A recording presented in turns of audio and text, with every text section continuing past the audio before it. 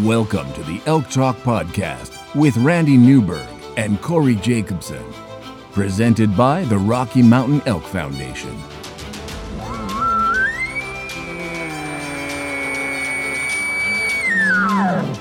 The goal is, what little you and I know about elk hunting, we share with people. I've got an elk building. It's like 120 yards away. What do I do? First off, the thought would never cross my mind when an elk's being 120 yards away to call anybody on a cell phone. All elk? All the time? Only elk? Only elk. Well, it's us having conversations. So we usually go down some rabbit holes, but If you hunt with Corey Jacobson, you will find the landscape is full of rabbit holes. We're just going to make this up as we go. and you look at it like, oh, that's a target-rich environment. But if you're trying to single one out, a solo target there is much easier to go into than a big group. We record everything, so there's no BS and no lying, no faking it with us. Did we hit the record I button? thought I forgot to hit the record button. If you want to know something about elk hunting, this probably isn't the podcast to listen to. Should we give them a list of all the other podcasts where they might learn something?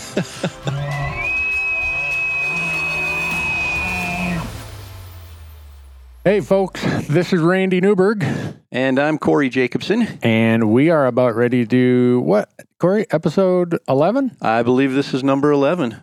Number 11 of the Elk Talk podcast. And we've been on the road a lot lately, so it's really been hard for you and I to catch up.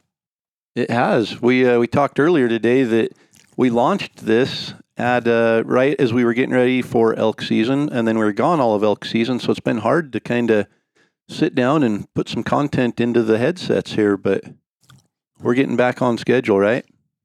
Yep. Now that you've filled all your elk tags and I did the normal thing of me just buying elk tags and making a contribution to conservation, now we can get serious about telling the world what our elk seasons have been like. Well, I don't know if they're going to be too excited to hear about that, but maybe we can tell them what an ideal elk season would be like. Well, I got a lot of good stories about guest hunters, if That's that counts for anything. That definitely counts. Okay. But before we get into that, we better let the world know that Elk Talk Podcast is brought to you by the Rocky Mountain Elk Foundation, ensuring the future of elk, other wildlife, their habitat, and our hunting heritage. Become a member and go to rmef.org. That's right. And it's also sponsored by Sitka Gear. And Sitka Gear is actually, they're headquartered over really close to you, aren't they? Right next to my favorite coffee shop on North Rouse here in Bozeman. Bozeman, Montana. And, we had an opportunity to really put some of the gear to the test again this fall. And I just can't say enough about it's not camouflage. Yes, the camo pattern is scientifically based, all of that. But the gear is what's the important part. And just being able to have gear you can rely on, clothing that's going to keep you comfortable in so many different elements and conditions and just microclimates and everything, and to be able to, leave the truck early in the morning when it's freezing cold and then go into hot weather throughout the day and have that clothing handle all of that and keep you dry and comfortable is vital. So huge proponent of Sitka Gear. Yeah, and I hope when people listen to the last episode with John Barklow that this guy could nerd out on clothing and the engineering of apparel like nobody's business. It's so cool to sit and talk to him. Sometime we need to have a live podcast with John and have the audience ask questions, because that guy is a wealth of knowledge beyond any person I know in the clothing industry. And he's right there at Sitka. He's a hunter who happens to be I don't know if it's engineer or whatever, but the dude has it figured out. When he talks, like on the last podcast, when he was talking about synthetics versus down, I came home that evening and I went and bought a synthetic sleeping bag based on John lecturing me, saying, I know you like your down and it's lighter and this and that, but when the fertilizer hits the ventilator, you want to have synthetic. Okay. If John says so, I do it. Well, I was going to say, he may not know what he's talking about, but he's awful convincing in talking about it. So That makes sense. And I haven't, John. That was Corey saying that, not me. I was going to say, and I haven't been led astray yet, so I'm going to give him the benefit of the doubt that he really does know what he's talking about. Yeah, I think he does. And then also, this podcast is brought to you by GoHunt.com. If you sign up for their Insider, which is a huge part of my research and my strategy and my applications of how do I get tags, because the first step of producing all the video content we do is I need 10 to 12 tags a year. And GoHunt.com, their Insider service, is the place that has everything I need in one single place. And if you go there right now and sign up, you're going to get $50 of store credit in their gear shop if you use promo code ElkTalk. So go to GoHunt.com and sign up for the Insider. Use promo code ElkTalk, and it's like just having $50 of cash in your hand. Exactly. Plus, you get the value of the Insider membership, which I can't wait to dive into a lot more as we get closer to application season, which is right around the corner. I know, it's weird, isn't it? Hunting season's just barely ending, and then we got application season coming up. Just never stops.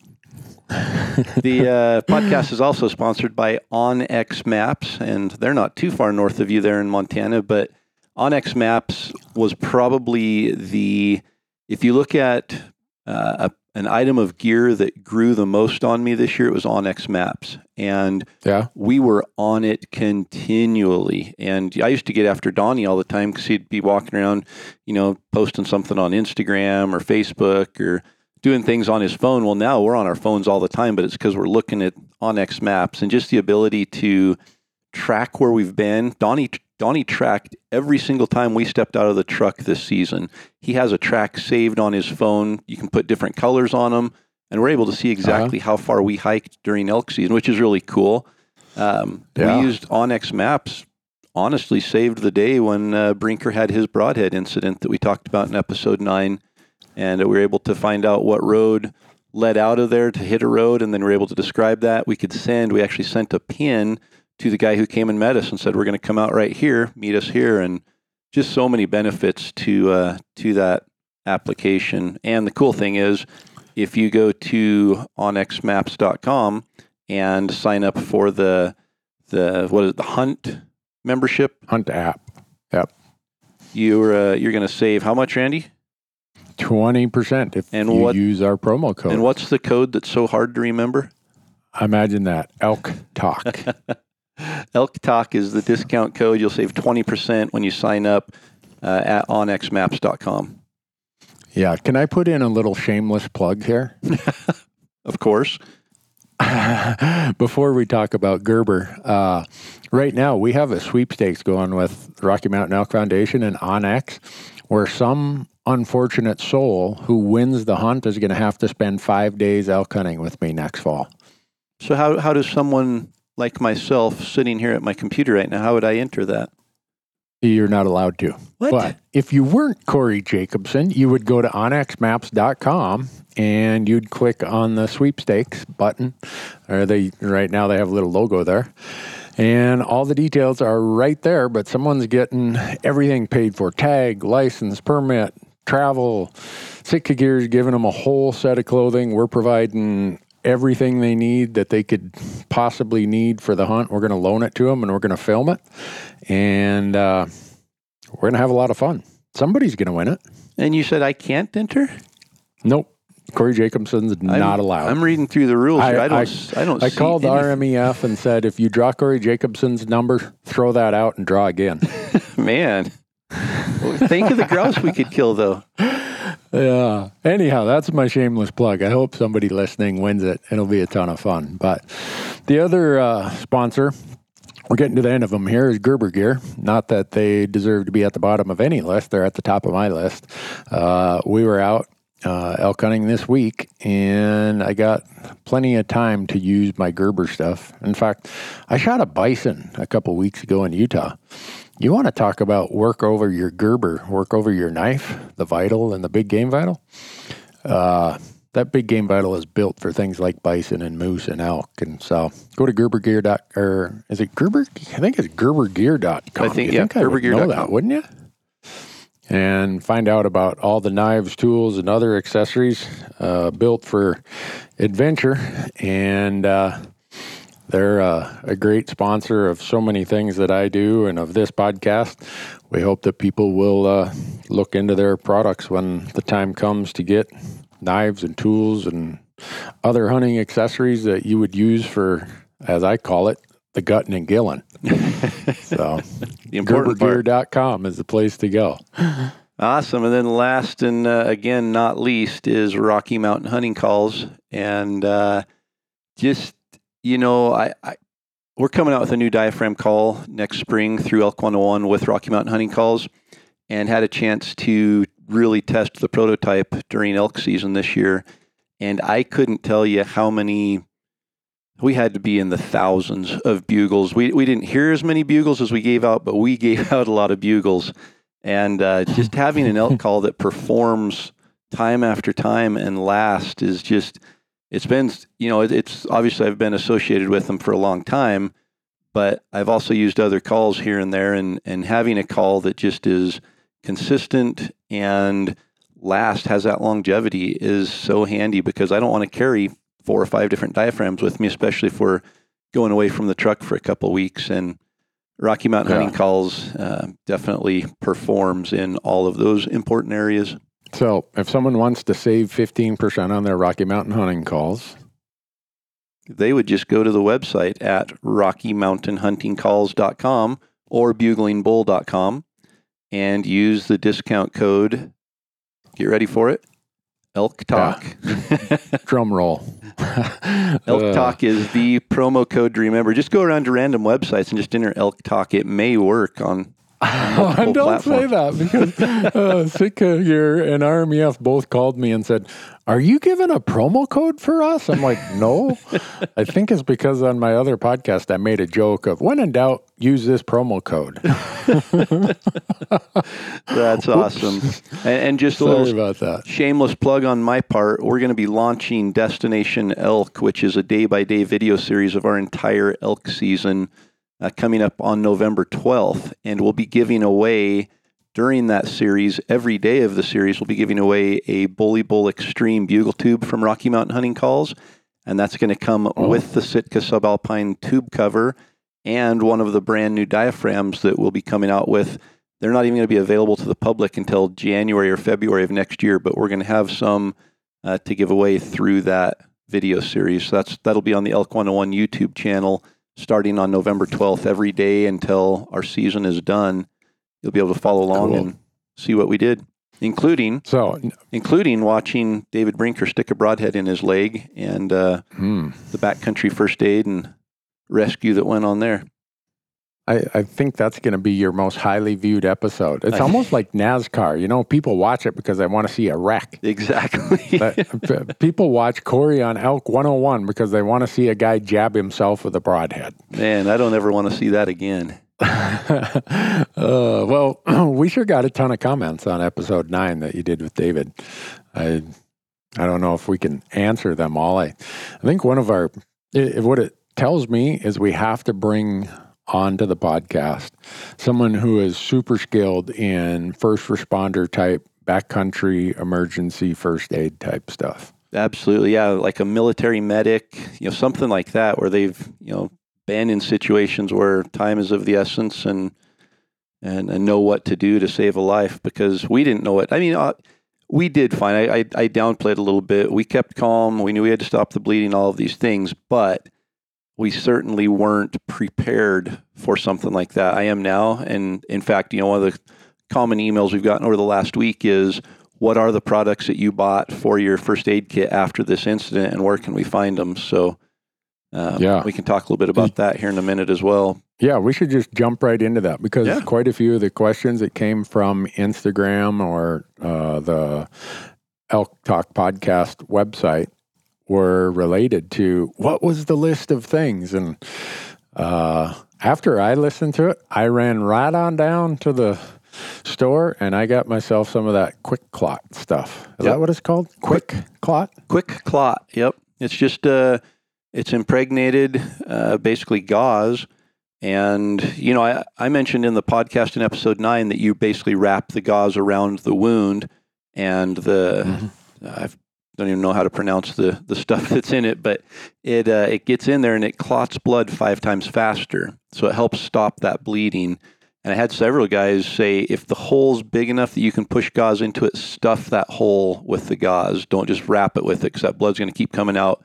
Make contact with the stuff that's impregnated into the gauze down inside the wound, and it'll stop it even faster. So quick clot was the number one item we got. And then I got the SWAT T tourniquets, and we've got a lot of comments on those. There's also a CAT, a CAT tourniquet, and some other different tourniquets.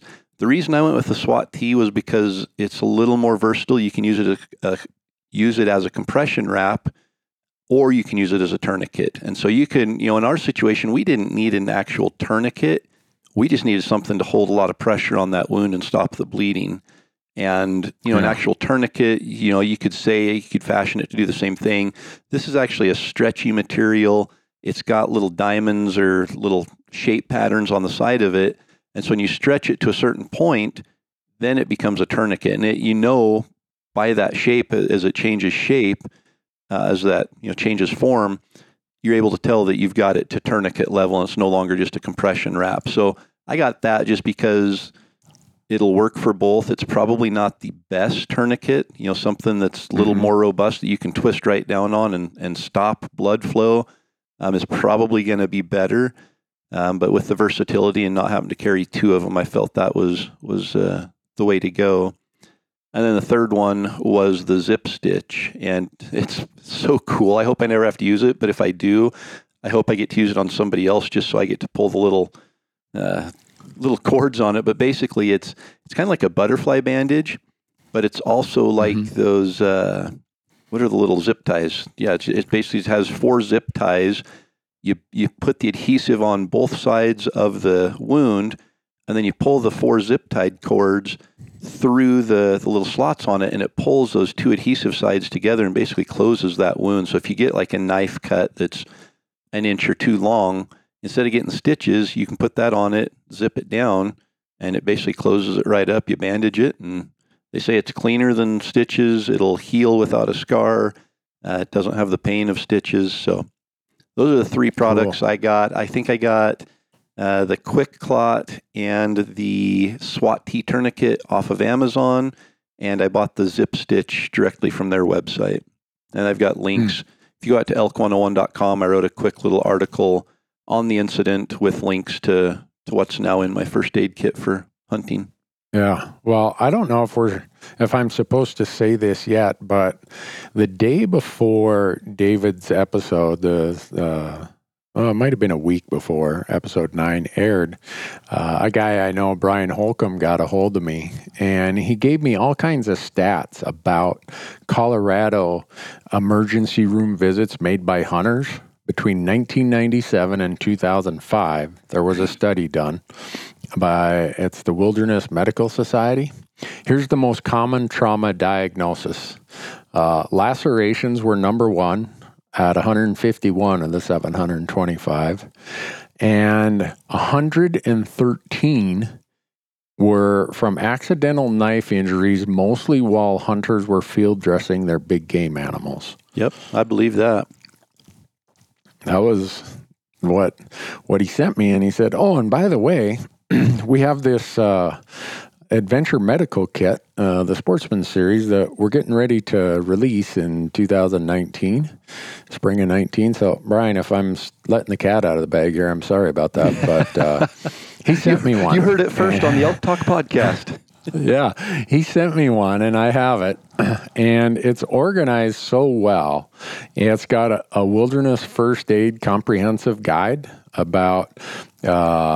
It's got like 50, I think, techniques. And for me, it's got over 100 pictures, which is helpful for a guy with my reading impairment, for treating pretty much the whole range of outdoor related injuries and illnesses.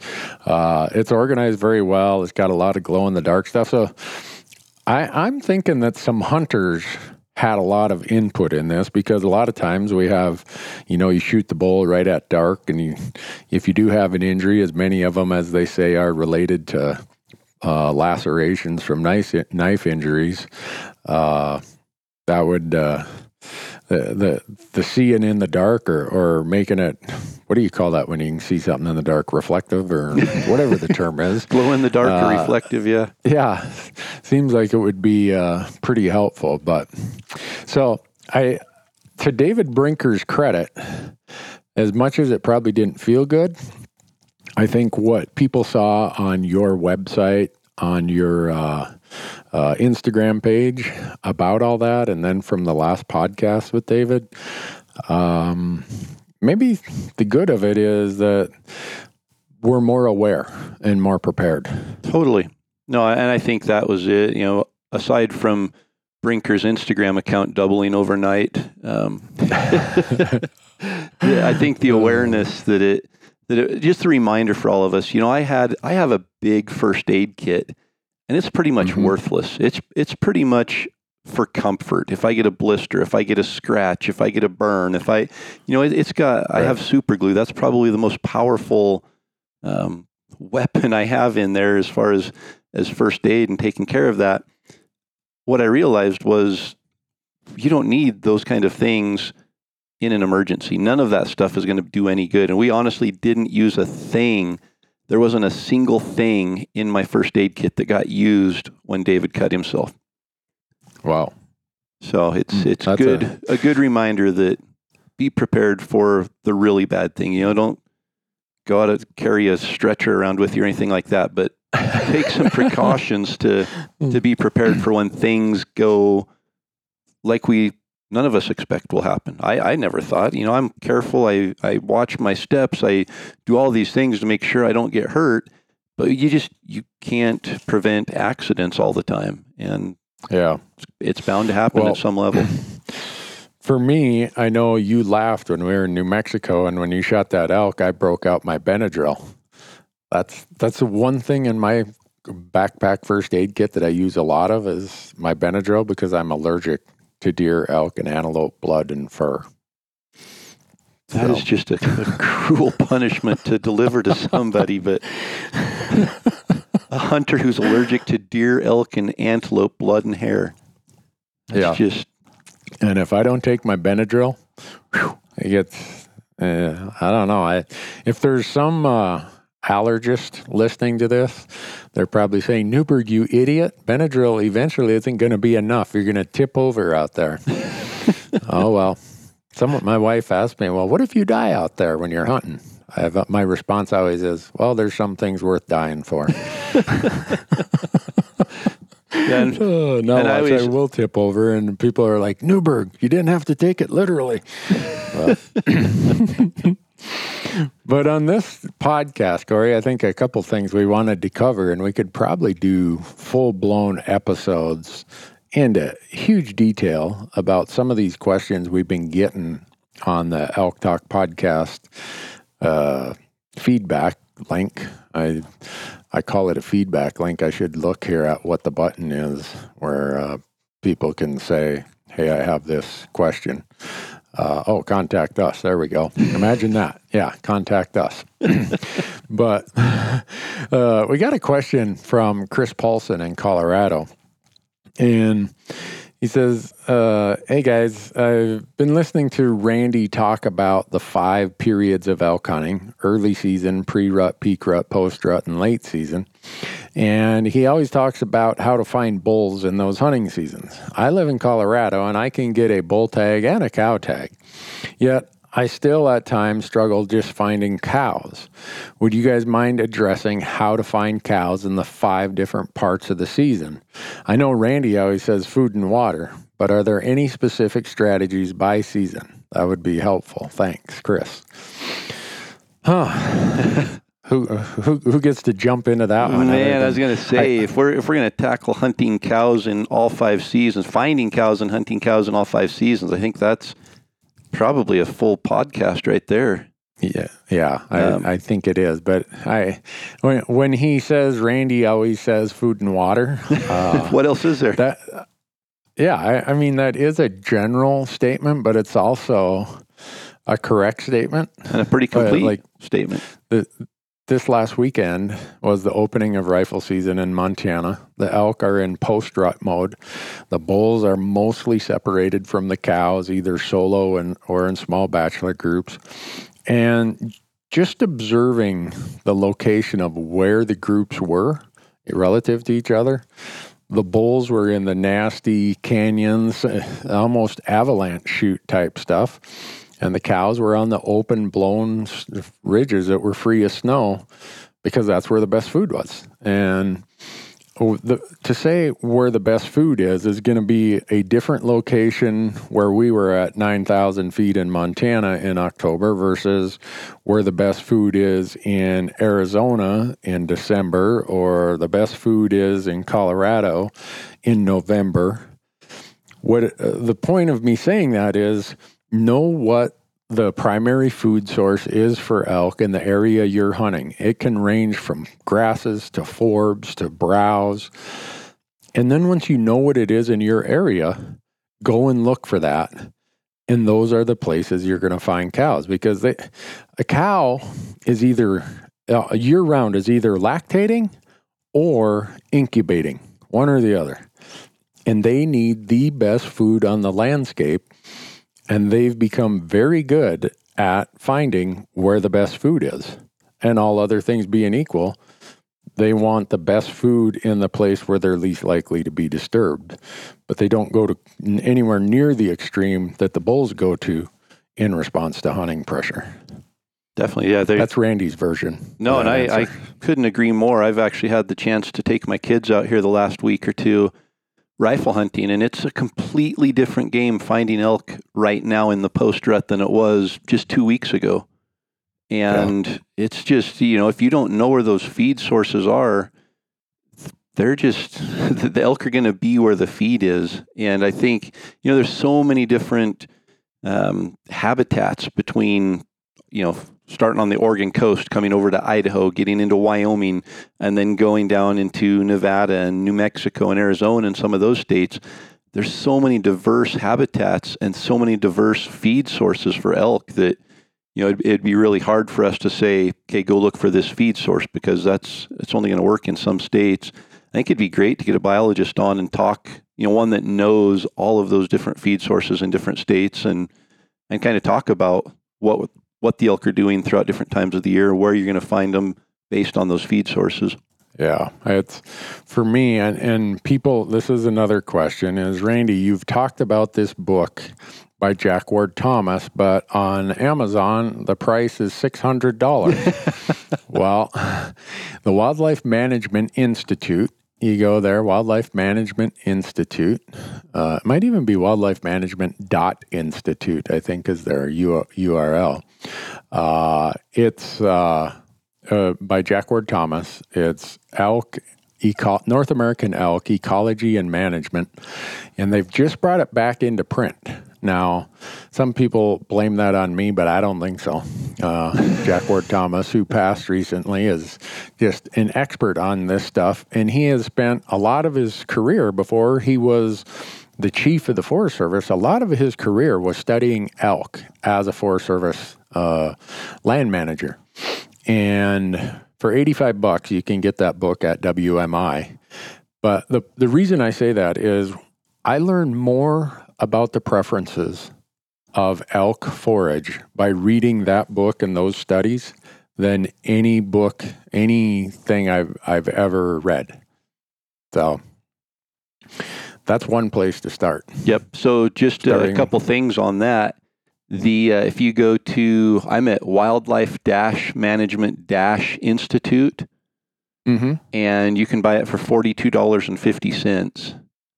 Oh, really? Yeah. So I ordered one. I ordered a copy right after we talked about it in episode 1, and holy cow, I couldn't even imagine sitting down and writing that much. It's 962 pages.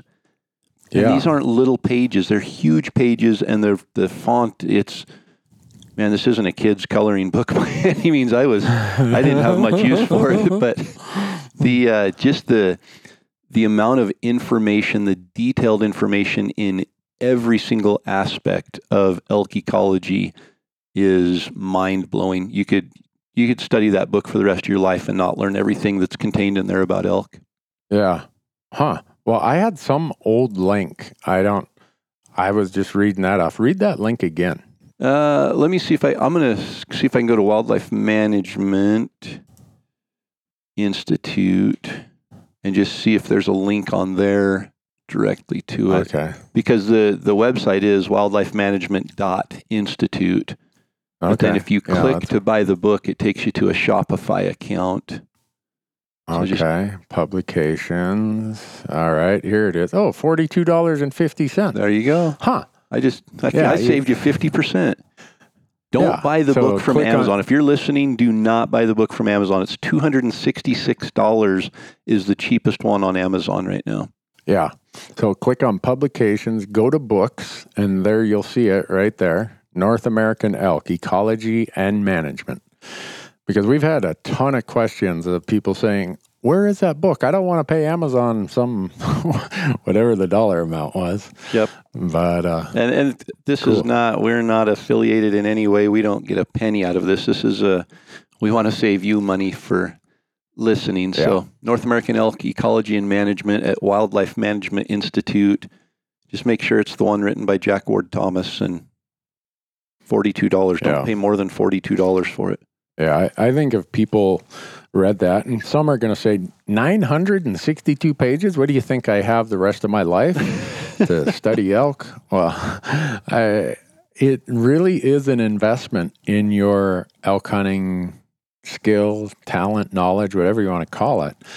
And I don't know how many times I read that book, and then I've loaned it out to somebody. Whoever has my Jack Ward Thomas book, would you return it to me? I loaned it out. Now I don't have that. Maybe that's one of the ones for sale on Amazon. Exactly. It's Randy Newberg's book. if you see my name on the inside cover, please let me know. That'd be the one to buy, because you probably have all the important pages, like the corners of them turned down, so I could just flip through to those instead of having to read all 962 pages. There you go. Or the ones that have the toilet paper in between a page or something. I don't even want to know. We'll leave that one for a different time. But no, I had another. Are we ready to move on? Yeah, let's. I think we covered the cow elk one as good as we can in a Q&A session rather than doing a whole podcast about it, but maybe the audience wants us to do a whole podcast about I think, just looking at the number of antlerless tags available versus antlered tags, especially post-rut, late season, I really think that there's, as many people are out hunting antlerless as are hunting antlered elk each season. And I think it would be really worthwhile to talk about maybe more detail about where to find the cows in each season, because it does change. They're obviously looking for feed, but feed's going to change throughout the year. They are going to be looking for security, especially when they're having their calves. Maybe we can talk about some of that movement, and then talking about hunting tactics, because that's probably one of the, since we launched the University of Elk Hunting online course 2 years ago, the number one missing piece from that course is a module on how to hunt cows.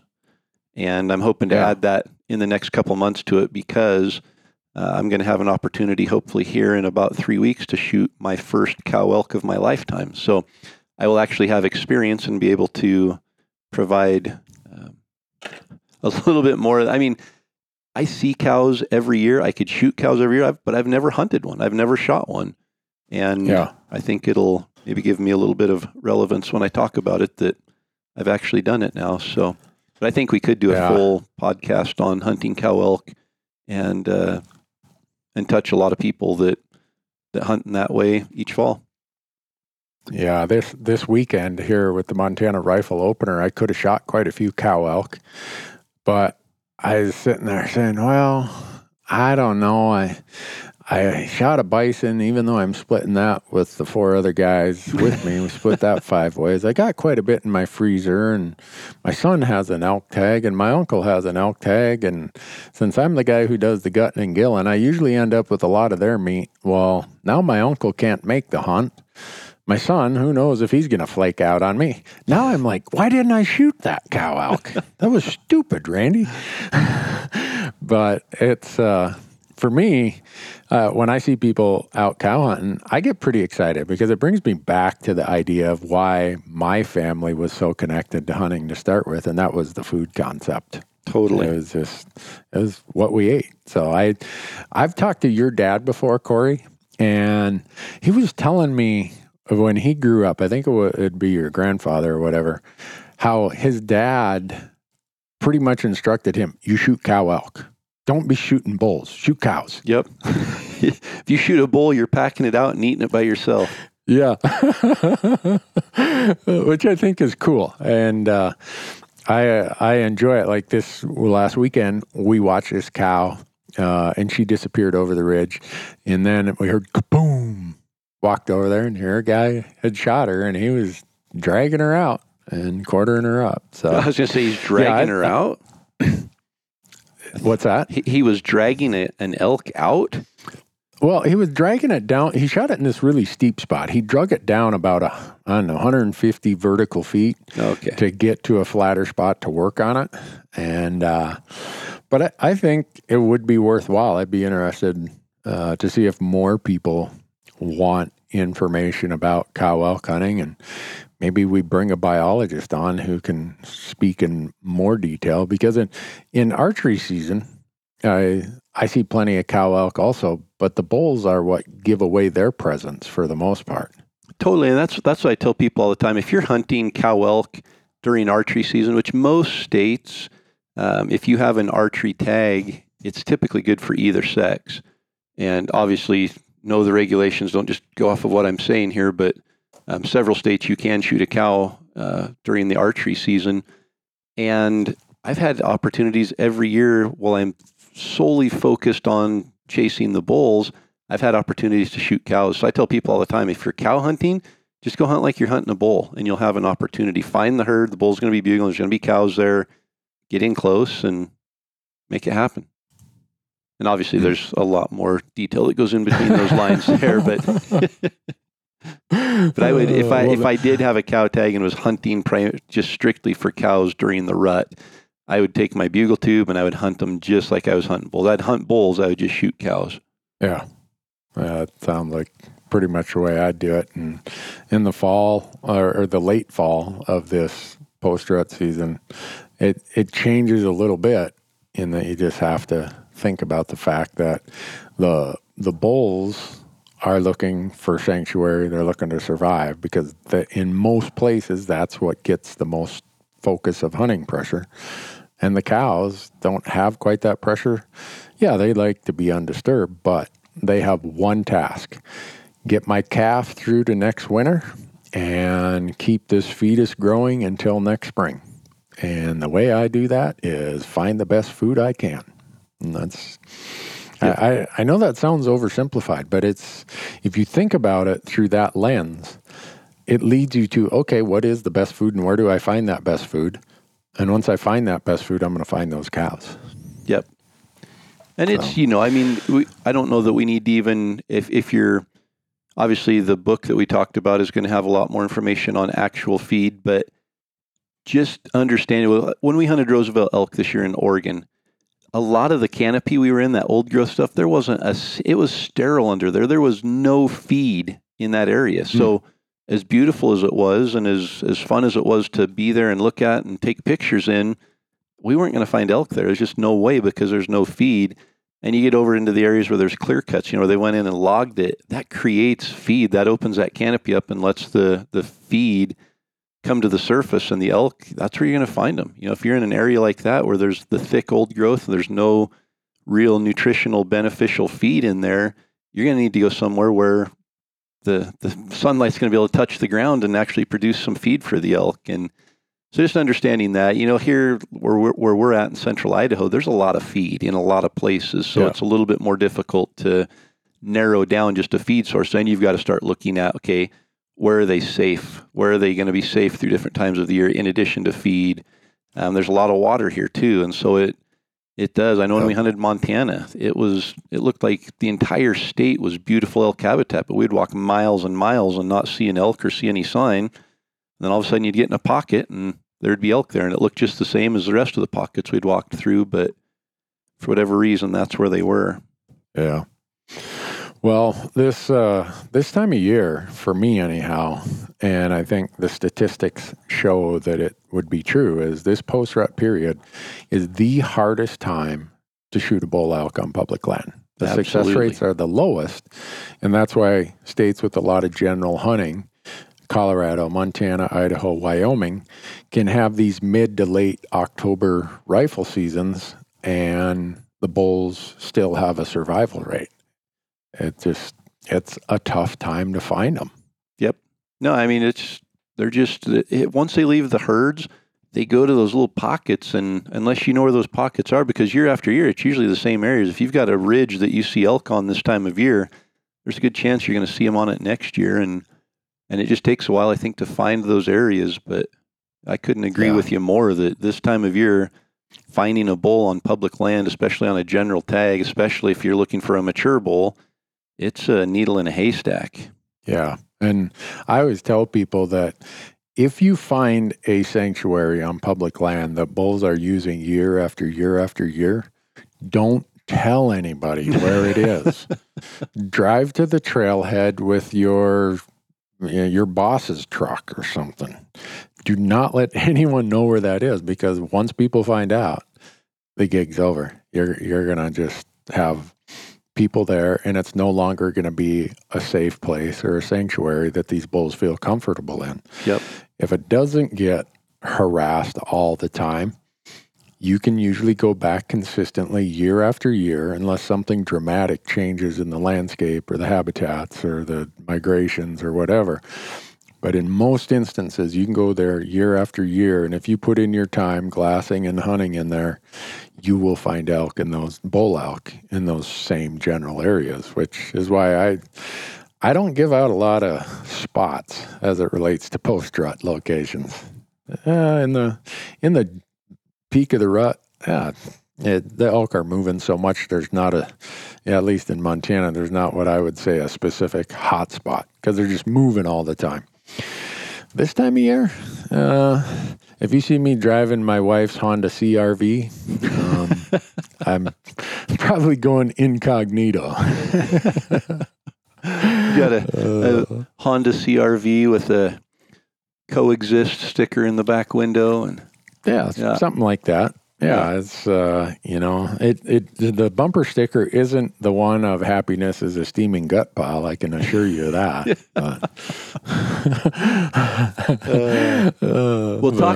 Talking about feed and feed sources, I've got a question here that was sent in from Louis Shetler, and it's kind of a longer email, but in a nutshell, he said, looking for some insight on free-range livestock effects on elk. Primarily September rutting elk. I'm from Washington and new to the free-ranging idea, looking for an excuse of why I couldn't get it done this year, but also looking for some wisdom on this subject. Basically said he went to an area last year, there were elk all over in there, went back this year, and there was nothing during September. And he said he noticed that there had been sheep in the area. So I think that, and you and I don't remember if we've talked about it on this podcast. I know we've talked about it before, but sheep are... we call them land maggots, because they're little white bumps that just move over the whole area, and they eat everything down to the dust. And there is no available feed left once a big herd of sheep goes through. And I'm talking, big ranging herds of sheep, like thousands of sheep go through an area, and it just churns up the soil, and there's nothing there but sandy soil left. There's not even anything green sticking up out of it. And the elk will not stay. They can't stay. There's no feed. They won't, I think aside from the fact that there's noise all the time and they stink and, the elk can't use their nose, they can't hear as well, they're going to get out of there just so they're safe, but there's no available feed. And so if you are in an area where there's sheep being ranged through there or grazed through there, my advice would be pick up and move and go away from where the sheep are and where they've been. Yep. And if you look at the difference in how sheep graze versus how cattle graze, it's what you said. Cattle usually are not going to mow it right down to, it looks like the surface of the moon or something. Cattle usually don't graze as intensely.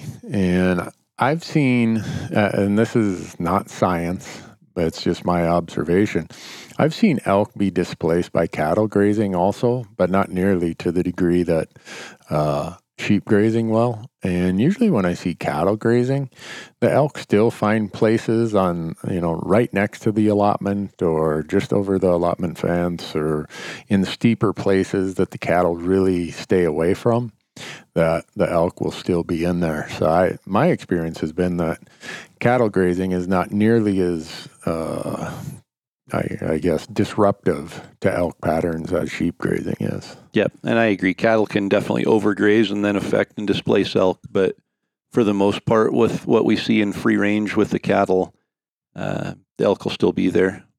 Yeah, when we were in New Mexico, it was an early season this year, but it was quite remarkable. There was an active allotment that had cattle on it, and we were walking along the allotment fence, and my uncle Jimmer from Alaska was with, and he'd never elk hunted before, and he said, "Why is there so much feed on this side?" And it looks like it never rained over on the other side, and it was quite obvious that, well, one side had the cattle grazing on it, and there's a reason why we saw a lot more elk sign and just general elk activity on the side without the cattle allotment. But next year, when they swap that, a lot of times they have these rotational allotments.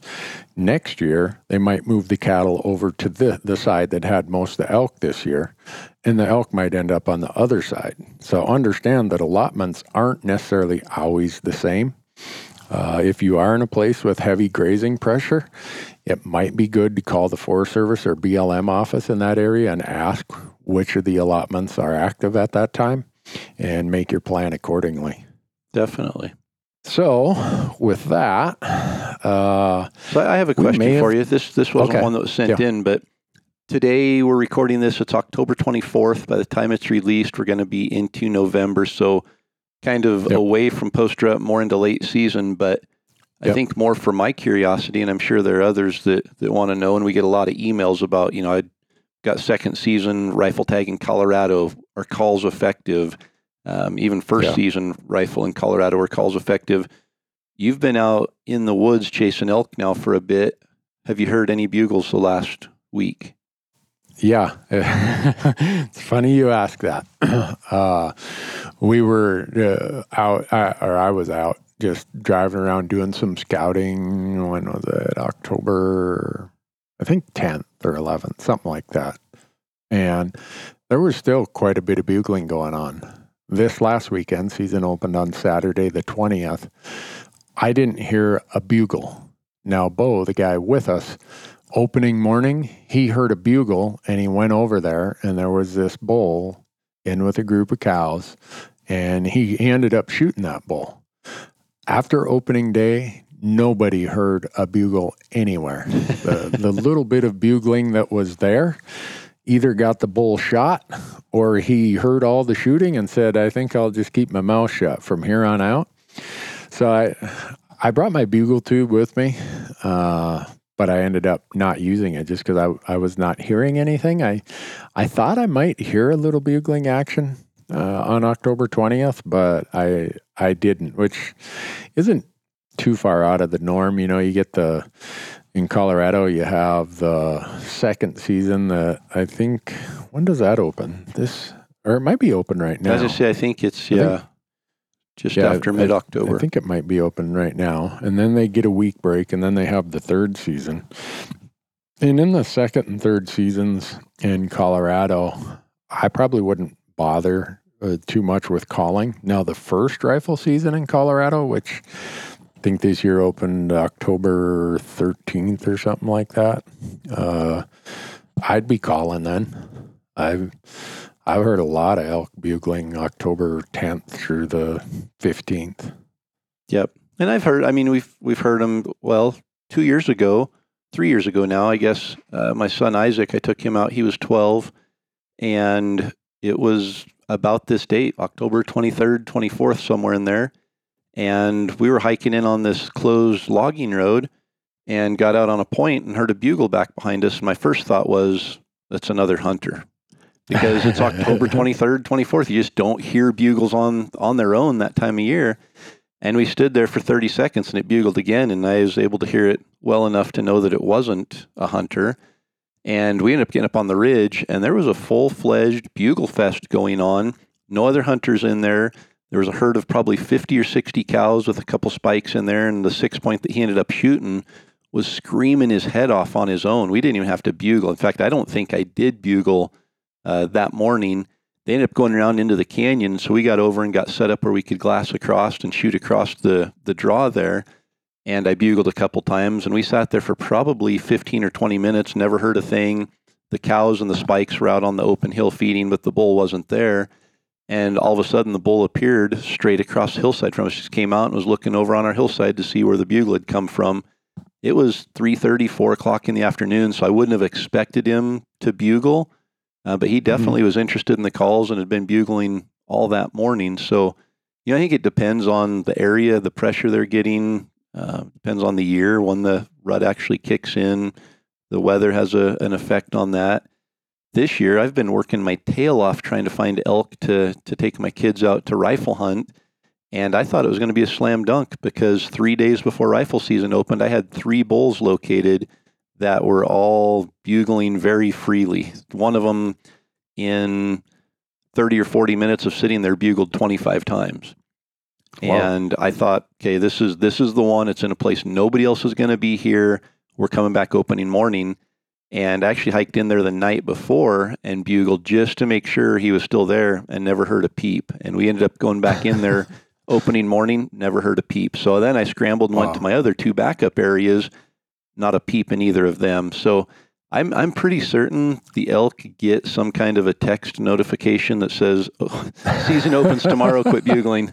You're going to kill all of us. Just go quiet and move away. Well, maybe they download the regulations and check it out. There's something. The funny part of that is in 2013, my son and I were in central Montana. And I don't know if it's something about prairie elk or if it's something about how large some of these herds get with these prairie areas, but we shot 2 bulls out of the same herd in about 5 minutes apart on Halloween, October 31st, and they were screaming their brains out. It was just crazy how much bugling was going on. We're walking in the dark, getting to the area that we'd glassed from this big knob the night before and saw this herd. And in the dark, you didn't have to use your GPS or anything. It's just, here's where they are. You could hear them. And we got right there and here they come to their bedding area, just going after it. So I can't explain why some years are in one pocket here, one pocket there. You run into some cows that must still be in a late cycle and cause this craziness, but it's not a strategy I would build my hunt around based on how sporadic it is. No, but I think I might build my hunt strategy around trying to find one that bugles. Because, man, if you can find a bull that bugles when you're rifle hunting, I don't know how much easier you could get an elk hunt right there, but that's why I think rifle hunting is so difficult, because those bulls usually do quit bugling and they move off by themselves and they don't move much, and it makes it tough. But man, if you can find one bugling, that's like I said, I spent a week scouting just looking for bulls that were bugling so I could get my kids back in there and have a chance, because I certainly am not an accomplished rifle hunter by any means. But that plan failed. So now we're back to hunting elk like everybody else. Well, it's for me anyhow. The odds of me finding an elk this time of year that's bugling is less likely than finding one bugling. But it's by the time this podcast airs, we're going to be into November, which I say November 1st is the start of the late season, which for me, late season is a glassing game. It is all about glass, glass, glass. Find yourself in the best possible locations you can. Someplace, hopefully, you can glass multiple areas and get ready for a long session behind the optics. And some people think it's boring, and yeah, it might be boring, but this time of year, for me anyhow, it's the most effective thing I've found. Some guys are really good at waiting until it snows, and then they follow a fresh track through the snow, maybe in and out of the dark timber. And that certainly works. But for me, to consistently find where these bulls are at on public land, it's a glassing game in the late season. And I say November 1st until whenever your season ends. Some go into December. That's just optics time for me. Yep, I agree. Which gets to a question we had from Arthur Tang. He said, when it comes to glassing, Corey talks about north-facing slopes. Randy talks about facing north and glassing slopes on the southeast or southwest. I wonder how to interpret this discrepancy. Is it a rut versus sanctuary or just a hunter preference situation? I think it might be, at least for me, I don't do a lot of glassing, and I probably would never have a need to glass a north face. When I talk about north faces, I'm talking about bedding areas, and that's where we like to go to follow the elk, especially in the rut, to call them. But yeah, I don't spend much, if any, time ever glassing a north facing slope. And for me, the way I talk about it is I set up and I like to have the sun at my back. So sometimes that has me in the morning looking west, and I might be looking at the east. So I'm looking west. It's an east-facing slope. It might be the southeast. It might be the northeast. It might be straight east.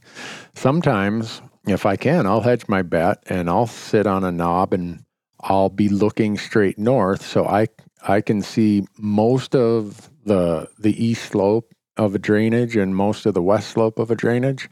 And maybe it's the way I'm explaining it that has created a discrepancy in what the person asked here. But for me, it's and then they ask, is this a rut versus sanctuary issue? In the rut, I do so little glassing, kind of like you said.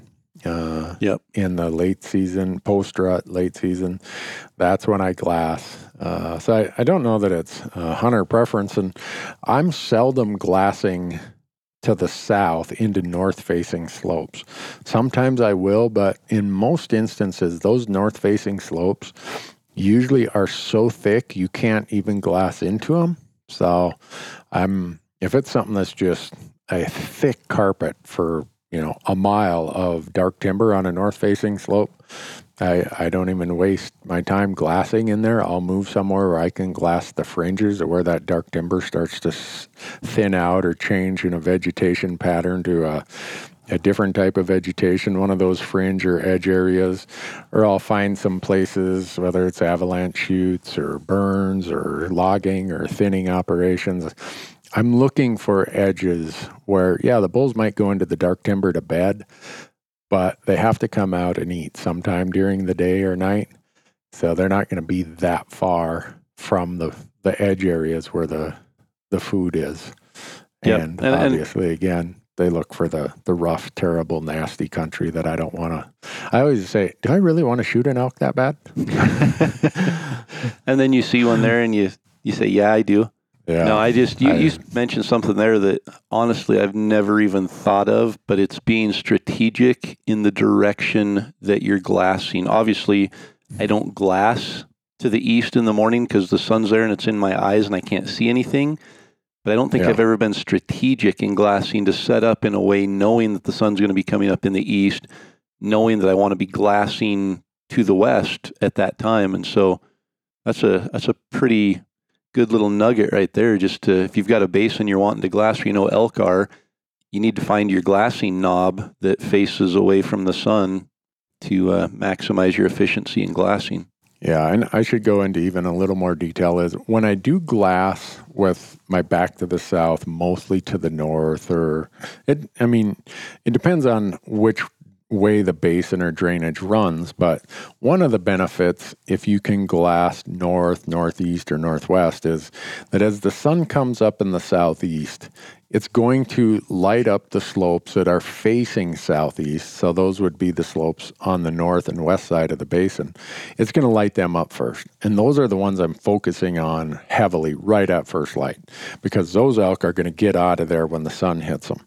But yet it gives me a little longer glassing period because the elk or deer, whatever it is, that might be on the slopes on the east or southeast side of the basin, that stays shaded longer because it takes a while for the sun to arc and start casting light in there. So I can increase the amount of time I can spend in the same place and have good glassing periods by orienting myself there, because the slopes that get lit up first, those animals disappear early. The slopes that stay shaded longer, the elk will stay out there longer, and that gives me a chance to maybe spot more elk, and if I see them, maybe get a chance to make a move on them. No, that's great. Great information. Again, I don't do a lot of glassing, so I don't have that experience of hunting elk from this point on. Most of my elk hunting's done by the end of September and, maybe a little bit into October, but with my kids, and that's the beauty of Idaho. Idaho allows youth who are age 10 to 17. So Idaho's split into two tags. We have an A tag and a B tag in most of the zones. And the A tag is primarily your archery season, and the B tag is primarily your rifle season. And of course, they've got it, a whole bunch of confusing different seasons in different zones. But the zone that we hunt, an A tag, you can archery hunt basically the whole month of September, so August 30th through September 30th. And if you don't fill your tag, you can rifle hunt for a spike only from October 5th through the 14th. And if you still haven't filled your tag, you can short range weapon hunt from, I think it's November 10th to the 24th for a cow. That's all on the A tag. Well, the B tag, you can hunt for a cow or a spike during the first 2 weeks of archery. And then you can also hunt for a bull during October 15th through November 3rd. And so, you choose which tag you want, if you want to focus more on archery but still have some other opportunities, or if you want to focus mainly on rifle but still be able to go out during archery season. Well, the youth in Idaho, if they buy that zone tag, they get to hunt both the A and B season. So my kids get to hunt all of September for archery, spike season with rifle from the 5th to the 14th, regular bull antlered hunt from the 15th through November 3rd, and then short range for a cow from November 10th through the 24th. So I'm definitely getting more experience in some of the late season and post-rut hunting just because it's so much extended with them and the tags that they get. Why haven't you not told me about that long window of opportunity sooner? You've always told me, nothing to see here. Move along. I'm just saying the season's good. The wolves killed all the elk here in Idaho, so there are no elk in Idaho. Yeah, right. It's all wolf country here now. Yeah, yeah. Everybody go to Montana. Go to Montana. Yeah, I think there's a little bit of deceit going on there. Huh. Well, now I should have trusted my research when Go Hunt listed all of these rather than pick up the phone and call Corey and say, well, what do you think of this? Oh, I wouldn't waste my time. I wouldn't spend my money if I was you. Now we know. We do have opportunity in Idaho. That's, yeah. We're blessed in that regard. I don't know how many or what other questions that we want to get into, but we got a whole gunny sack full of them here. This one is specific to rifle hunting, or almost rifle. Yeah, we'll call it rifle hunting. It's from Stefan Hammer.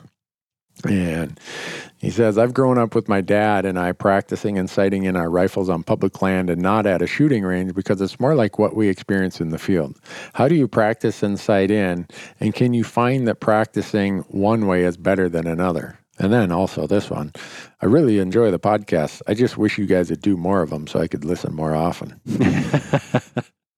After you opened this by saying we've struggled to have our paths cross, I don't know if they're going to get more. But, yeah. We've already got a plan in place to maybe not more, but at least keep our frequency consistent. And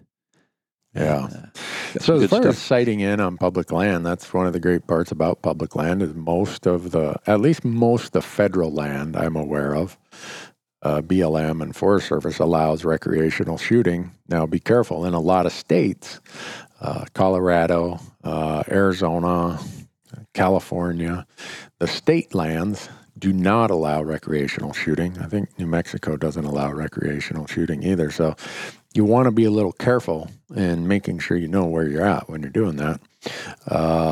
But I suspect this is probably targeted more at me, Corey, than you because you're the ace in the archery world. I have a range that I go to, and it's a controlled situation where we have set distances all the way out to 400 meters. You can go even further, but I go to the 400 meter range. And I try to practice as much field condition as I possibly can. Once I get zeroed, I'm doing prone shooting. I'm doing shooting off a bipod, shooting off my pack, leaning against one of the posts that brace the canopy there, treating it as if it's a tree. Sometimes me and the crew will do calisthenics or do other stuff to get our heart rate up. I go out a lot of times when it's really windy or it's raining or it's snowing, probably just like you do with your archery gear. You probably go out and shoot in the wind some just so you know what's my arrow do in these conditions. And I want to know the same thing when I pull that trigger on my rifle. So I think Stefan's point is great, practicing in a place or manner that replicates the field conditions. For me, I'm able to do that at a range. And it works out good for me. But the point I think he's making is, or asking is kind of, do I do the same thing? And I do, just in a different place. And sometimes I will go out and shoot on public land, not at my range, because I want to go to different elevations and see what that does to my shot also. Totally. I think, one thing that I would mention is, there's nothing more frustrating than being out hunting and somebody down the road at the end of the road, they're sighting in their rifle while you're up on the ridge hunting. So while it is public land and you have every right to be there, be considerate of that if there's a hunt going on, or, you don't want to go into an area where you've been watching elk and go up on the ridge and start sighting in your rifle right there. Go someplace where you're not going to hunt. And try to be considerate of places that other people probably aren't going to hunt as well if you're going to sight in your rifle out there on public land. Yeah, there's plenty of places to go where you don't have to worry about disrupting someone else's experience. Yeah, come to Idaho. There's no elk here, so you can sight in anywhere in Idaho. Good to go. Corey, everyone's going to detect BS in your statement there. And I think that it's very likely that you are going to be inundated with applications next year for Idaho because of just the deceitful way in which you're doing this. Oh, there's nothing to see here. Move along. Oh, I think I do that to every state I hunt. So it's just now it's a matter of trying to pick through and figure out which one I'm actually being honest about. Well, we'll let that one rest for now. But I think the point is, and to Stefan's point, I think whether it's archery or rifle, there's huge value in practicing the elements of what is it going to be like when I'm out there in the field. Yep, and that's why I make 3D archery shoots in the summer a priority, and we base family vacations and everything around them to be able to go and spend time shooting. You don't have to go to a 3D sanctioned official archery shoot to get that practice. But you're hiking the mountains, you have your backpack on, you're pulling up to a target, you're judging the distance, you're shooting it, trying to hit in the vitals. And, it's as close to real hunting situation practice as you can get. And rifle hunting would be the same. You definitely want to be very comfortable with your weapon and make it so it's basically an extension of you in any condition, angles, up, down, where it's hitting. We had a situation where I was hunting with somebody one time and the elk was a little farther than what I felt comfortable. We should have been shooting at it with a rifle. And, I asked them what the ballistics were on the rifle, and they really didn't know. And, so basically at that point, you're just spraying bullets at something, hoping to hit it. Whereas if you know the ballistics, if you know that elk's at 426 yards and you have 14.6 inches of drop if you're zeroed at 300, and you're able to, either you've got a dead hold BDC reticle, or you're able to hold over that 14.6 inches, or you have a reticle you can dial right down to the exact yardage, you can make those shots, and those aren't unethical shots. But when you don't know the equipment, when you don't know ballistics, when you don't know, how all these factors affect your shooting, whether it's a bow or a rifle, at that point, I think there are some questions of ethics involved of whether you should be taking that shot or not. Yeah, for sure. And one other thing that I do is I have multiple rangefinders, and I seriously doubt that there's much variation among my rangefinders that I have, or probably not even among different brands of rangefinders, but I don't take anything to chance. So the rangefinder I use out at the range is the rangefinder I use all season. So if that rangefinder is saying 340, I know where my dials are going to be when my rangefinder says 340. Sometimes you can have a rangefinder that's slightly off. So your crosshairs are going, you think straight ahead, but the crosshairs on your rangefinder, but your laser is going, say, 1 or 2 degrees to the right, or to the left, or high or low. And it's hitting something that is not the target you're on, and you're getting false readings. And I check every rangefinder that we take out in the field, whether it's mine or whether it's a guest hunter's. And the easiest way to do it is take a telephone pole or take a tree that's, 70, 80, 100 yards away, and just hold the button down, move back and forth. And if you're getting a reading when that crosshair is not on that telephone pole, that tells you that your angle of your rangefinder is not perfectly true. And you might want to get that fixed before you head out there, because if your rangefinder angle, the laser angle, is slightly off from the crosshair, let's say the elk is out there 250 yards, but it hits a rock out there at 320 because it's going over the back of the elk, or it's going to the right of the elk, you might miss. And so the point of all that is also make sure that the rangefinder you're using when you're shooting and practicing is the same rangefinder that it's sighted in, that it's adjusted and aligned properly, but it's also the same rangefinder you're using when you're out on the hunt. Absolutely. And yeah, to add to that, we've been at archery tournaments before where you can use a rangefinder, and Donnie and I have two different models of rangefinders, and his is about 3 yards off from mine at 45 yards or so. So he'll range it, and you're at these kind of shoots, you're free to talk about distance. Everybody can use a rangefinder, and so somebody will step up and range it and say 45 yards. Everybody will take their word for it and step up and shoot it. But my bow might be sighted in for my rangefinder that actually shoots it at 48 yards. And 3 yards, at that distance does make a difference. Yeah. And so, it's, I would strongly back what you said, that use the rangefinder for practicing that you're going to use for hunting, and don't rely on somebody else's, because there are discrepancies. I've seen the same rangefinder, 2 targets side by side, one black, one white, read at 3 yards difference at 35 yards, just based on the color and the reflection that they're getting off of the laser, off of those different colored targets. Yeah. Huh. Well, that's hopefully that's not an issue for me, because right now the rangefinder that's on my bino harness is there to stay until season's over. Yep. and like you said, I don't rely on someone else's rangefinder. And not that I think my buddy's going to sabotage me or give me a wrong reading. It's just, this is what I've been shooting all year with both my bow and my rifle. This is the one I have to use to make sure I'm consistent with what I've been practicing on. Yep. So do you think you have time to answer a question about scent control? I'd love to answer a question about scent control. All right. Jonathan Joyce emails this question. I know it's impossible to keep your scent down, especially when it's a hot archery season hunt.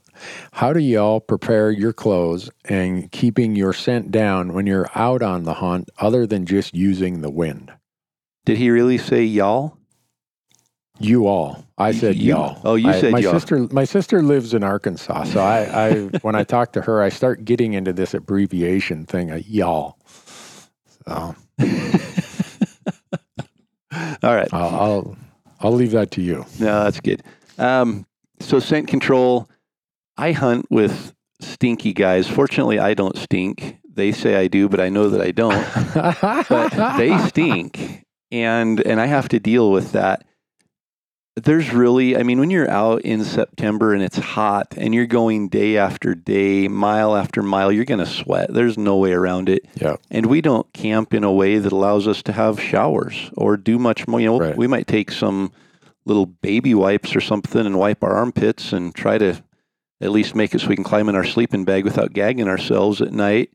But we stink and elk can smell really well. So honestly, I don't do anything other than obey the wind. And I've used products where we spray down, some kind of a scent neutralizer.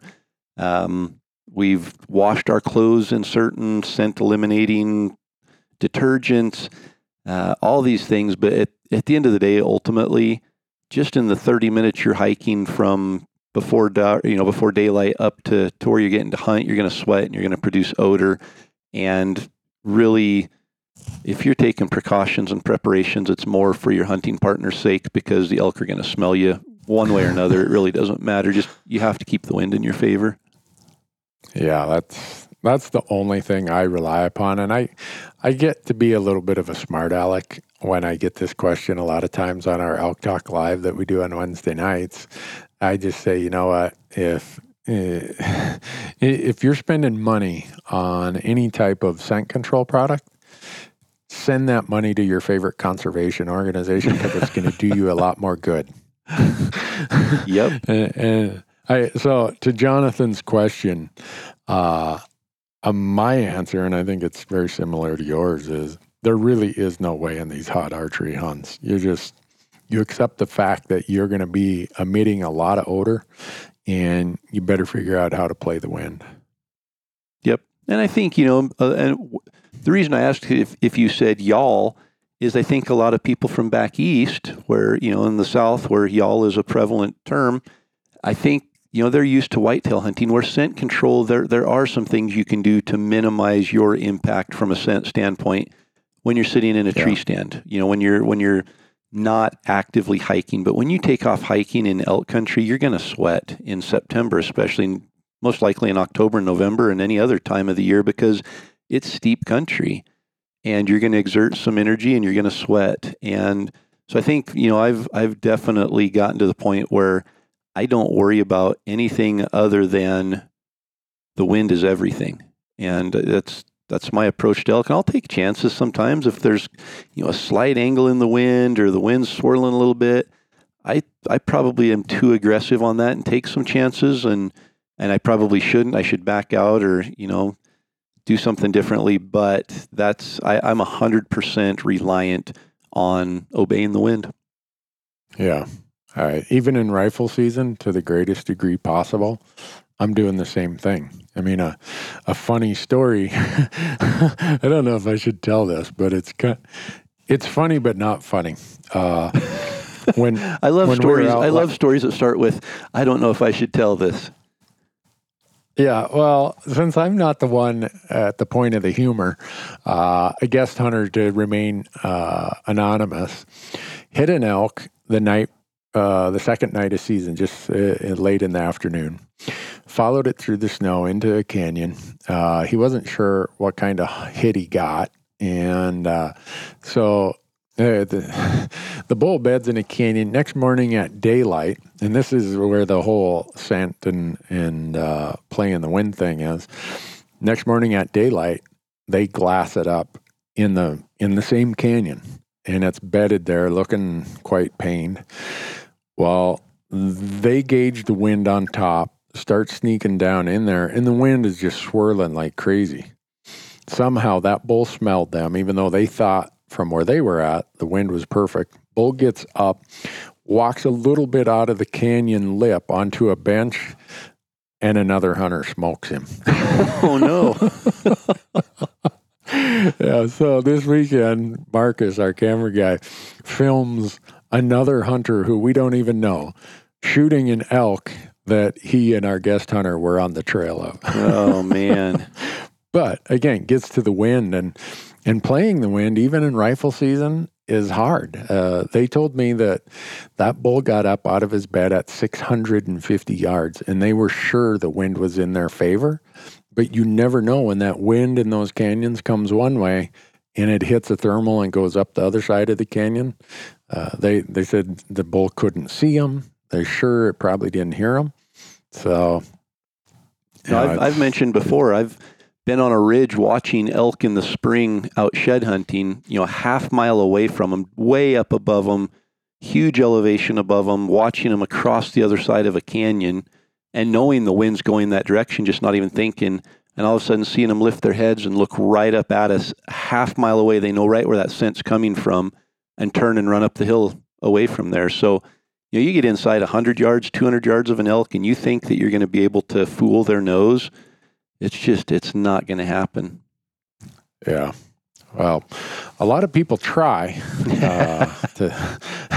and I'm as guilty as anybody. I would bet of the many, many, many times I've screwed up an encounter, the overwhelming majority of those mess ups have been because I screwed up something as it relates to the wind. And having any type of scent control product or washing my clothes every day or whatever, I don't think would have made a difference. I screwed up, didn't play the wind properly, and the elk smelled me. Yep. And they will. Yeah. Well, how many more we want to do here? I think we're on an hour and 20 minutes here, so we can probably maybe pick one for a Sitka question of the podcast and come up with a topic to discuss a conservation project through the Rocky Mountain Elk Foundation and maybe wrap up this episode. Okay. I'm going to ask this one of you. So you get to answer the Sitka question of the week, and it comes from Drew Hampton. And we won't talk about the first part of it. He says, as of now, I have two opportunities to hunt. I have a choice of the week leading up to the fall equinox or the week after. After listening to Corey with his discussion of the phases of the moon, the second week would be September 22nd through 28th and a new moon. The week prior would basically be hunting the full moon, but it would be leading up to the peak rut and the fall equinox. What would you hunt? Whew. That is probably the toughest combination to make a decision on, because you've got the week leading up to the fall equinox, in my opinion, is going to be the best chance of calling in an elk as far as compared to the week after. So you're going to have a better chance of calling that week leading up to it. You're going to have probably fewer people in the field, fewer other hunters. The elk aren't going to be as pressured as they're going to be a week later. So you've got some really positive things going for you there. On the flip side, you've got the full moon. So you've got to deal with that. If you have the full moon and you end up with hot weather, those elk aren't going to be out much during daylight. The good news is in a lot of places you've got the midday calling that I like to really take advantage of during a full moon. That latter week from the 22nd to the 28th, you're getting out of the full moon, you're getting into a new moon. The elk are going to be more active longer into the daylight. But the bulls are going to be herded up. The herd bulls are going to have cows, are going to be focused on breeding. The cows should be in full estrus at that point. So trying to call a bull away, especially a herd bull away from cows, is going to be more challenging. So you've got pros and cons. If you're strictly wanting to have the calling, just that experience of calling an elk in and having him respond and come to your calls, I would probably go for the week before the fall equinox, knowing that I would probably have to rely on some midday hunting and getting into bedding areas and hoping the elk are responsive and hoping that we don't have hot, dry weather. But man, I think if we were just kind of going blind and saying, let's go and hunt and we don't know where we're going, we don't know if the weather's going to be like, I'd probably almost lean towards the 22nd to the 28th just because, I'm going to have a little bit better chance of cooler weather. We're going to be out of that full moon. I'm going to be able to adapt my style of hunting a little bit, still calling, but probably doing a little bit more what I call the hybrid, which is a mix between spot and stalk and calling. So using calls to locate the elk and then going quiet and slipping in on them while they're very active and very vocal.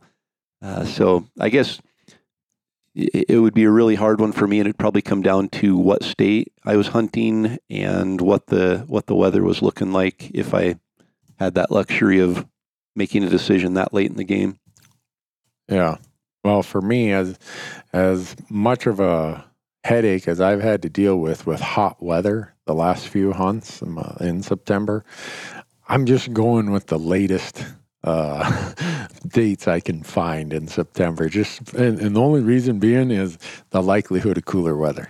Yeah. No, and this season has been, I think we get in the habit of saying this is the worst ever or this is the hottest ever that I remember. This has probably been the warmest and driest elk season I remember hunting in a long time. And, we don't deal with drought necessarily in Idaho, Wyoming. The Oregon coast obviously is its own ecosystem and climate there, so that doesn't count. But here in Idaho, it's just hot and dry. There was no rain, no moisture at all. And I think it really, truly had an effect this year on the rut and on the intensity of the rut, even in mountain states, which in the past I've felt that they're not as susceptible to the effects of hot and dry weather nearly as much as a place like Nevada or Utah or New Mexico or Arizona. But this year I truly feel that the mountain states were affected by the hot, dry weather. Yeah. Well, for me, all the people who've contacted me have had the same comment. This was the hardest archery season I remember in years. And I don't know what combination of whether it's moon phase, heat, drought, whatever it was. But as someone who's heavily into rifle seasons, and we have, 5 rifle tags to fill, I'm not complaining that all the archery guys left those elk still standing out in the hills. But anyhow, that's you didn't completely commit one way or the other, Corey, but you gave a good rationale for either option. I think I gave enough information that somebody could make a decision based on their hunting style, and I think if somebody put me on the spot and said pick a week, and you have to pick that week to elk hunt next year, and I'm not telling you where you're going, and we don't know what the weather's going to be like, I would go for the 22nd to the 28th just to get a little bit later, a little cooler weather, get away from that full moon. And again, knowing I'm going to have to adapt my personal, well-liked style of run and gun calling a little bit probably. Yeah. Well, we'll wrap it up with a really important part of the podcast, and that is Rocky Mountain Elk Foundation's Access Elk Country initiative. And this is an example of what money gets used for with RMEF. And you and I I always focus on the access side because our public land situation just means that any group that's increasing access is doing a lot for us and people who hunt like us. And the Elk Foundation does a lot of it. This summer, the Elk Foundation gave the Wyoming Game and Fish Department another $15,000, which gets the total donation to this Access Yes program. While Wyoming Game and Fish has this program called Access Yes. Now, over the last 5 years, RMEF has donated $97,500. And some people may say, well, that's, what is $15,000? What does that donation this year do? And Scott Talbot, the director of Wyoming Game and Fish, said that $15,000 donation through the efficiency and effectiveness of their Access Yes program provides access to 46,500 acres for hunting and angling in Wyoming. So it's just another way. Sometimes you don't have to go out and buy the land or buy an easement. Sometimes you work with these state agencies that have really good programs in place, that already have the great relationships with landowners or others to provide access. And this one, if you get a chance, go out to the Wyoming Game and Fish website, and there's a tab called Public Access. And there you're going to have two types of public access under the Access Yes program. It's walk-in hunting or HMA, hunter management areas. And the walk-in hunting is just go park at one of the designated parking lots and put your backpack on and start hoofing it. The others, the hunter management areas, it's almost like a drawing in some of them. Some of them have such high demand that you have to put in for a drawing for one of the slots. Some of the other HMAs, you just go in, register, and say, here's my vehicle information. I want to pass for these dates, and off you go. But it's a really, really effective program. And Wyoming is one of the big fundraising states for RMEF. So the PAC money, they call it, Project Advisory Committee, which is funds raised in that state go to the Project Advisory Committee, and they get to decide what to do with it. And so it's nice to see how this money RMEF contributes can be leveraged so well by a group like Wyoming Game and Fish through their Access Yes program. And I think you mentioned something there about the Elk Foundation. I think that's one of the most valuable things. Well, it's hard to say most valuable, but that's one of the key things that I think a lot of people don't realize is how they work with other agencies. So they aren't necessarily spending out of their own pocket 100%. They're teaming up with agencies, whether it's Fish and Wildlife in different states or other groups who are interested in conservation or interested in access.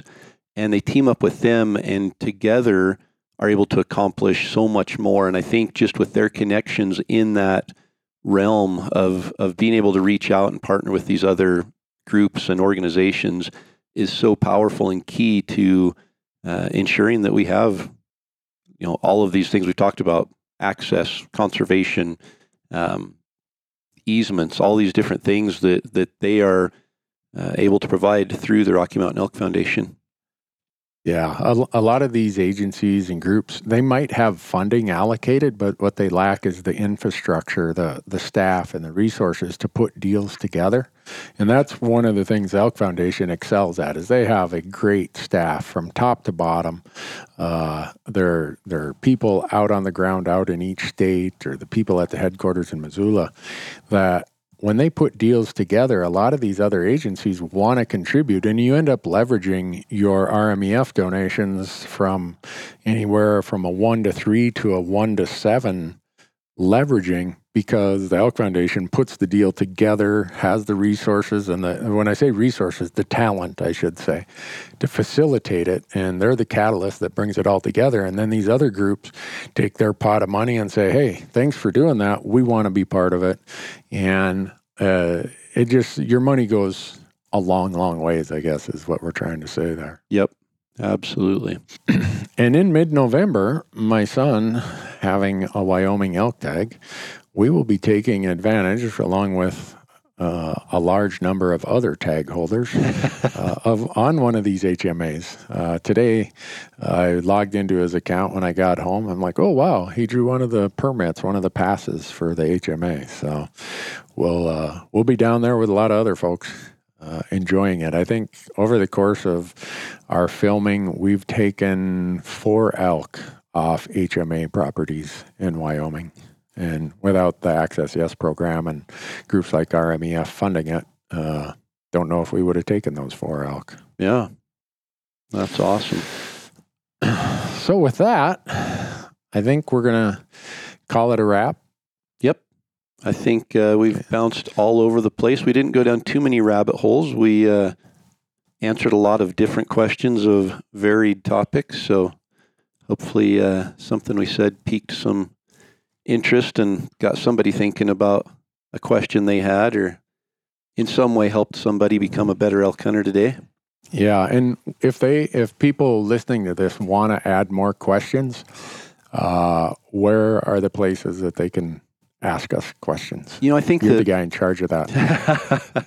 The best place is just going to elktalkpodcast.com. Just go to the website, click on the contact link, and you can send us an email with your question. That way we have it in front of us. We've got a folder here with all the questions in it, so we can continually be looking through that and drawing from there. Be sure and like us, follow us, whatever it is, on Instagram, and feel free to ask questions there. But those questions are probably going to be a little bit harder to incorporate into podcast and probably less likely to get a direct answer from. So the website's good. Follow us, though, on Instagram for sure. And keep the questions coming. I actually enjoy getting questions and answering them, because I feel like we're giving relevant information and answering questions that listeners have, rather than just talking about what we feel is relevant or important. So definitely keep the questions coming.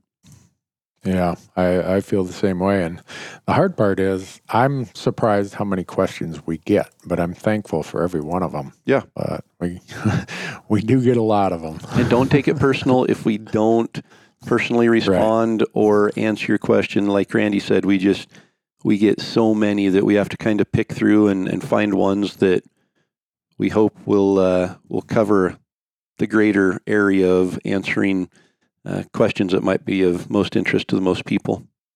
Yeah. Well, Corey, thanks to you. Thanks to the audience. And it won't be long. We'll be cranking out another podcast here. Hopefully have a big story to tell one way or the other. With me, I can assure you it's mostly story and less of anything else. So. And I'm keeping all of my stories under wrap until we launch Destination Elk here in a week or two. And then we can really dive in and talk about details, but you'll understand maybe a little more after the videos start coming out. Maybe the real motivation behind not sharing quite so many stories yet. You're just being coy. Was that a suspenseful teaser? Yeah. Whereas me, as quick as we get them done, I just throw them up on my YouTube channel, and we just let people watch them. And the day-by-day stuff that we do is a little bit more raw, not as polished and edited as our Amazon stuff. But it seems that people want to know a little bit more of the raw, unedited, no music, just this is what happened. Boy, Randy, you screwed that up. Yep, I did. Well, and I think that was our whole goal going into this project, was to take people along in the woods with us so they can see what takes place. And like you said, they can see the mess ups and the failures and all of that. So we're definitely, we put ourselves out there, and we're going to live with it. Yeah. Well, I look forward to watching it. It'll be, I know some of the characters you had with you, and if you smooth it out too much, I'm going to call BS on you. I'm like, I know that guy. That's not how that guy operates. Hold on. No, we aren't doing much. It's going to be, like you said, raw day by day. So there's not going to be a whole lot of polishing or editing, even though most of us need quite a bit of polishing. Yeah. Well, thanks for listening, everybody. Really appreciate it. And hopefully you find something valuable in the time you spend listening. And please keep the comments coming, because that's a big part of what generates the topics we decide to talk about. Yeah, and feel free to leave us a review on iTunes or wherever you listen to the podcast. Leave a comment on YouTube if you're watching them there. But just anything you can do to add to what we're doing here and help other people get to see it, then that'll ensure that we get to keep doing it and expand on what we're doing here. Sounds great, Corey. Awesome. Thanks, Take Randy. care.